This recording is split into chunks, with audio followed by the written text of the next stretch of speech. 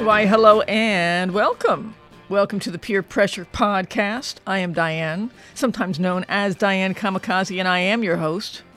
The reason why I do this podcast is because I like to say I am a champion of heavy music. I've always found my favorite songs since I was a young kid had riffs, hooks, were either metal, hardcore, hard rock, or punk, or something fairly aggressive in attitude and sound. And I am all about appreciating the people that keep that world going, whether they're musicians, webmasters, other podcasters, record label and festival owners. It's important to me to recognize what these people do in that realm of music. So, I am here to bring them to you in a different context, more than a Wikipedia entry or a press release, a little more personal and a lot more fun. I'm a rocker for life, and I hope these episodes do make a difference. Send me feedback at diane@wfmu.org, and my Facebook page is Diane Kamikaze Faris, Rocker for Life. Like my page there, and I will keep everybody updated on podcast episodes in that space. Thanks so much for listening, and stay tuned.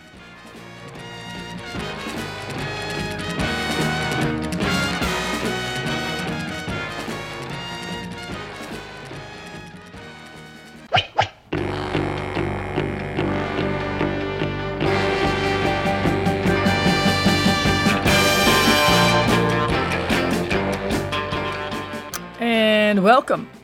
It is time for Peer Pressure. My guest today is Albert Mondrian. His book, Choosing Death, has gone into a second revised edition, which we talk about. Albert is also the editor and head honcho in the world of Decibel magazine and all that is Decibel. This interview is the first segment of the interview that can be found in full in the archives. If you are a fan of death metal at all, I would highly recommend that you go check out the archive. For legal reasons, we can't put the music up on the podcast, but some of the things that you will hear if you do go to the archive from November 5th, 2015, are Obituary, Repulsion, Napalm Death, At the Gates, Horrendous, Death of Vacation, Nails, and more. Many, many more. And the interview goes on and is interspersed between the sets of music. So this is the beginning part of the interview. Hope you like it. And for WFMU, I am Diane Kamikaze. Stay tuned. My guest is Albert Mondrian. He is the editor of Decibel magazine, and today I think we're going to talk a little bit more about your book. Last time you were on, we talked more about the magazine, and we will see where the conversation goes, but congratulations. You've got now with a book, do you call it a repress or reissue? I'm such a record person. I don't know. I mean, I haven't called it either, actually. I've just been referring to it as a revised edition. Okay, a revised version. So tell us about the new revised version. Well, I guess if you want to continue that record analogy, it can be like a deluxe expanded version of the original Choosing Death, which was released back in 2004. This kind of takes everything that was included in that edition and brings with it 3 new chapters, as well as a whole bunch of stories that are kind of edited into the original version. So it comes out to about like 100 more pages, about 30,000 more words of text, a bunch of new photos, a complete redesign. This one is also a hardcover. The original was a softcover. And oh, nice. The art. Oh, the art! Cover. Yes! The art is very exciting. Yes. It was done by an original commission by the great Dan Seagrave, who that name will inspire awe to anyone who stared at, for hours on end, Suffocation and Morbid Angel and Entombed covers of records from the early 90s. Dan did so many classic records. and obviously is an established artist beyond that and continues to do stuff today. He also did some not so classic records. He did like the Lawnmower Death. Yeah, the Lawnmower Death Metal Duck split. Yes. I believe that was the first thing that he was commissioned to do for Earache back in the 80s. Oh, really? Yeah, Awesome. but he did this piece for the book and just really, as people like to say, it really ties a room together in terms of the whole presentation of the book. So yeah, it's just it's really the original Choosing Death on steroids. It's just like that much better, and I'm just really excited that it's out there in the world. And so when you originally wrote the book, did you sort of know that it was going to have to continue, or did it just bug you, or was it the state of death metal and grindcore that was sort of, still happening and still vital that had you decide? Well, when I wrote the original, as I was writing the original, I never imagined there'd be an expanded version of it. But the day that I got my author's copy of the original, of course, you immediately find things that you find fault with things as you're flipping through it. So I think from that moment on, from the day I got the first copy, I was like, hopefully I get a chance to take another whack at this someday.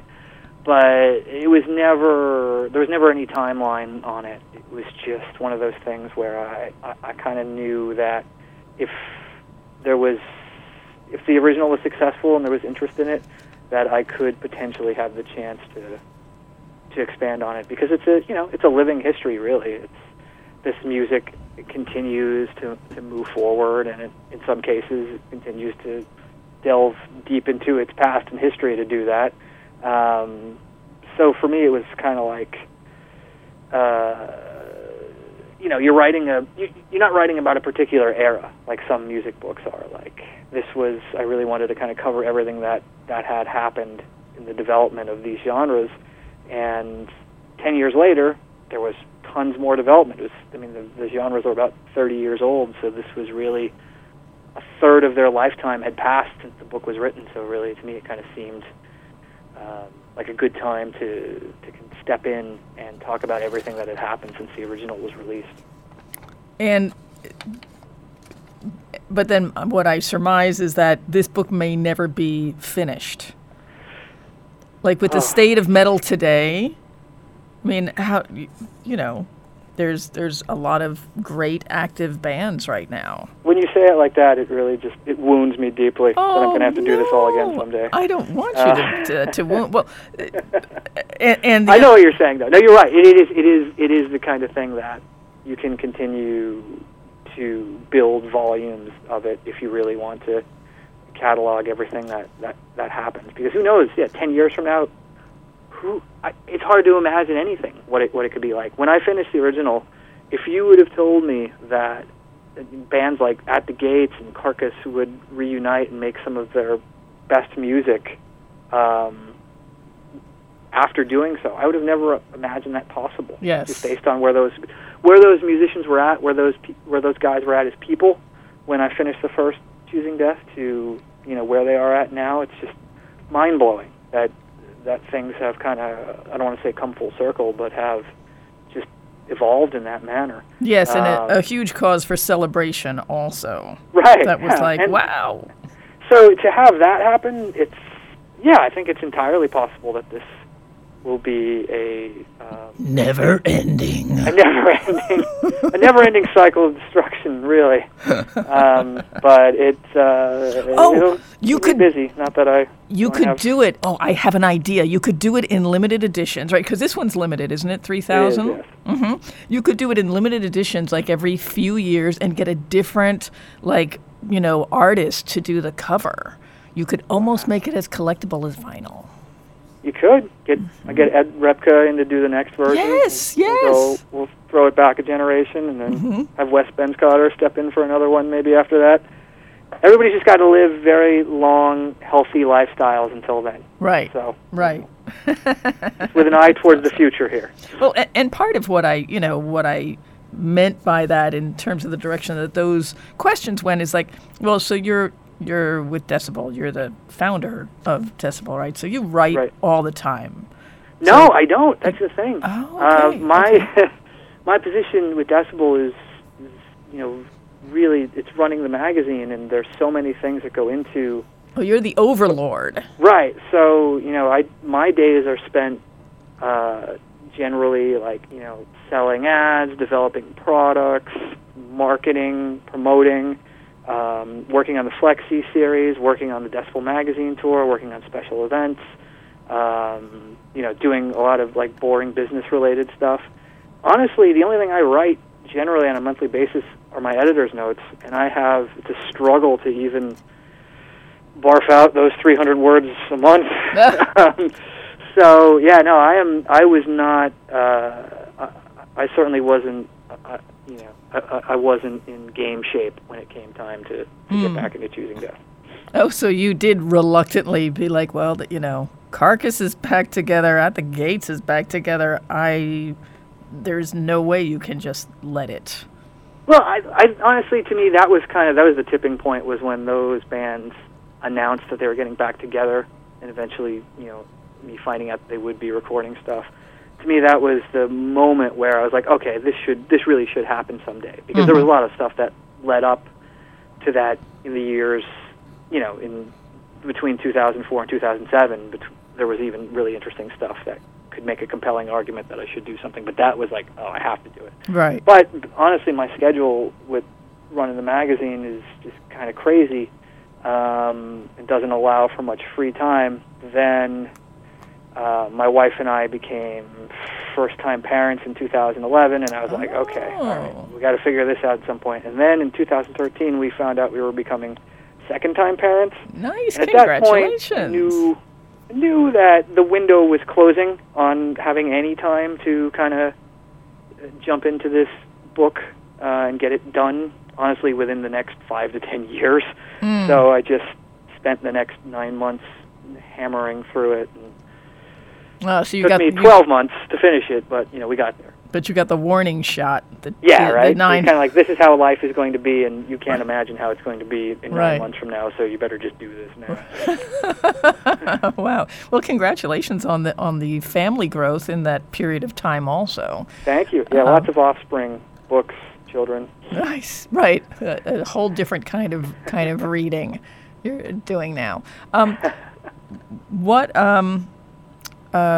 So the original version had a different cover, and we already talked about Dan Seagrave a little bit. Right. Who put out the first version of the book? The original version was issued through Feral House, who most people who are into metal are probably familiar with, based on books like Lords of Chaos.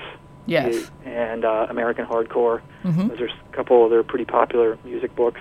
And yeah, they had it from 2004 onward, and it was actually still in print at the end of last year, but I approached them about purchasing the rights to it so we could put it out. And so this is now Decibel. The book is the first book to come out on Decibel Books, which is actually going to be an ongoing concern in 2016, which is, that might be time for another talk someday. But for now, it is the inaugural release of Decibel's book imprint, and I couldn't be happier to have Decibel and Choosing Death finally united in that manner. That's very exciting. Yeah, bringing it home. Yeah, and and I love that it's a whole new shift package. What are the 3 new chapters? Are there titles for them? Yes, there is one of the first chapter that's in the book is a chapter that is called, Beyond the North Winds, and that is a historical look at the Dutch death metal scenes and the Finnish death metal scenes, which were sadly and egregiously left out of the original version of Choosing Death. So I went back and spoke with, the bands that were at the height of those movements. Obviously, in Finland, you have bands like Abhorrence, who became Amorphis, and Convulse, and Demolich, things like that. And in the Netherlands, there's, of course, Pestilence, such a huge band, Thanatos, Asphyx, things like that. Awesome. Or Gorefest also. So there's that, and then there's two additional chapters at the end of the book that discuss everything that's happened since the original came out. So it kind of looks at 2004, 2005 to present. And one of the chapters discusses all of the interesting offshoots that have really taken shape since then, like the retro death metal movement, which really wasn't a thing back in 2004, and the technical death metal movement, which I guess was kind of a thing back then, but hadn't really firmly taken root with so many bands and so many styles and labels that actually cater specifically to that style of death metal. So that kind of takes a look at that, as well as some of the other bands that don't fit into any kind of category like that, like bands like Portal, things like that. Right. And then there's the final chapter focuses on the reunions of the aforementioned At the Gates and Carcass, obviously, but so many other bands have gotten back together also, whether it was Brutal Truth, who've gotten back together and since disbanded, Repulsion, Gorguts. Yes. So many bands that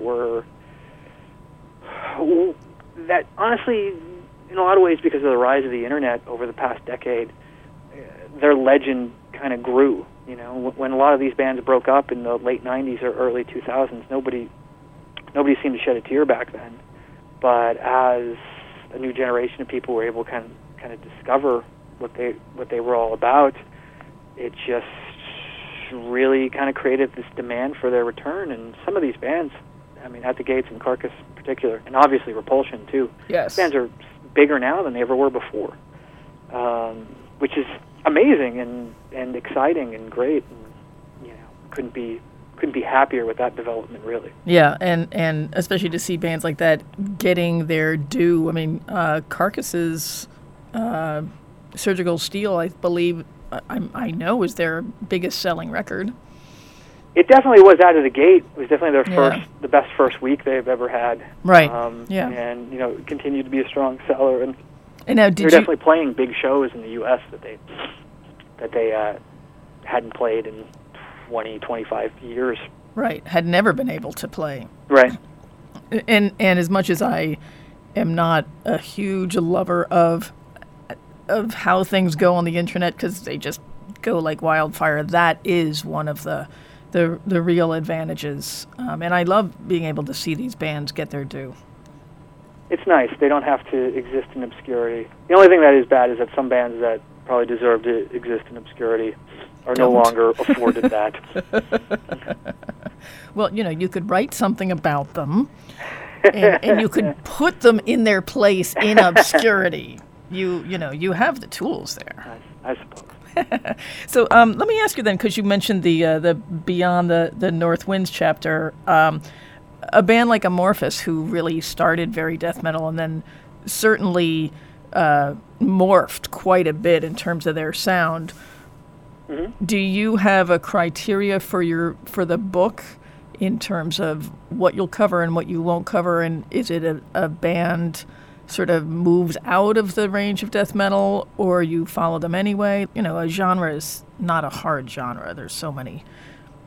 No, you can't have a hard and fast line. I think it's kind of whatever feels right, whatever seems to make sense. Mm-hmm. And I think a lot of times it's like, for a lot of people, a record like Amorphis' second album, Tales from a Thousand Lakes, it might not be a true blue death metal record compared to their debut, The Carillion Isthmus, or what the band was doing as, not essentially the same band, but a similar band, Abhorrence, before that.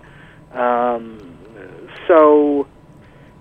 think you kind of go with your gut. It's like you talk about the bands as they transition out of that style, but to me it didn't seem necessary to cover Amorphis as they went through their late 90s, early 2000s, like full post-prog rock thing. Right there. Because it isn't necessarily relevant to the story, but the fact that they turn into that's worth talking about, or that they start bringing those elements into the death metal sound, especially on Tales. To me, that's interesting, and that's worth discussing. Yeah, because you have to, I mean, so you said it was all by gut pretty much. Were there some bands that you just weren't fond of that you said, well, I really have to throw them in here because it makes sense? Well, yeah, I mean, I'm a death metal fan, obviously, and I probably am a bit more sympathetic to some bands than I should be in terms of their qualitative output. But by the same token, there's bands that are covered in there that I'm not necessarily a fan of, but I understand that they are. They have their place. The story arc, and that's fine. You know, like it's not up to me. I'm not there. I'm trying to talk about the history of this style, and the bands that are super relevant to the development of it are bands that I'm going to cover, whether or not they're my favorite bands. Yes, there are some bands that I really, really like that maybe are a little bit obscure that I decided to take some time to shed some light upon. A band like, say, Death Evocation, who are kind of an under-the-radar band that came out post the original version of Choosing Death. Yes. But, you know, for the most part, it is. I don't have... It's not my... I should not have an agenda in that sense as somebody who's trying to tell the story. Well, that's nice that you say that because there are many music books out there that have quite a bit of opinion in them. And you're right, though. You if you're really presenting a history of a genre that you've sort of outlined or delineated what your parameters are, then whoever's in there is included. Right. It's a delicate balance, though, because you want to inject some enthusiasm for some of these bands in there too, because you just don't want it to sound like, you don't want it to be too robotic. Well, it would be a book of lists otherwise. Yeah, right.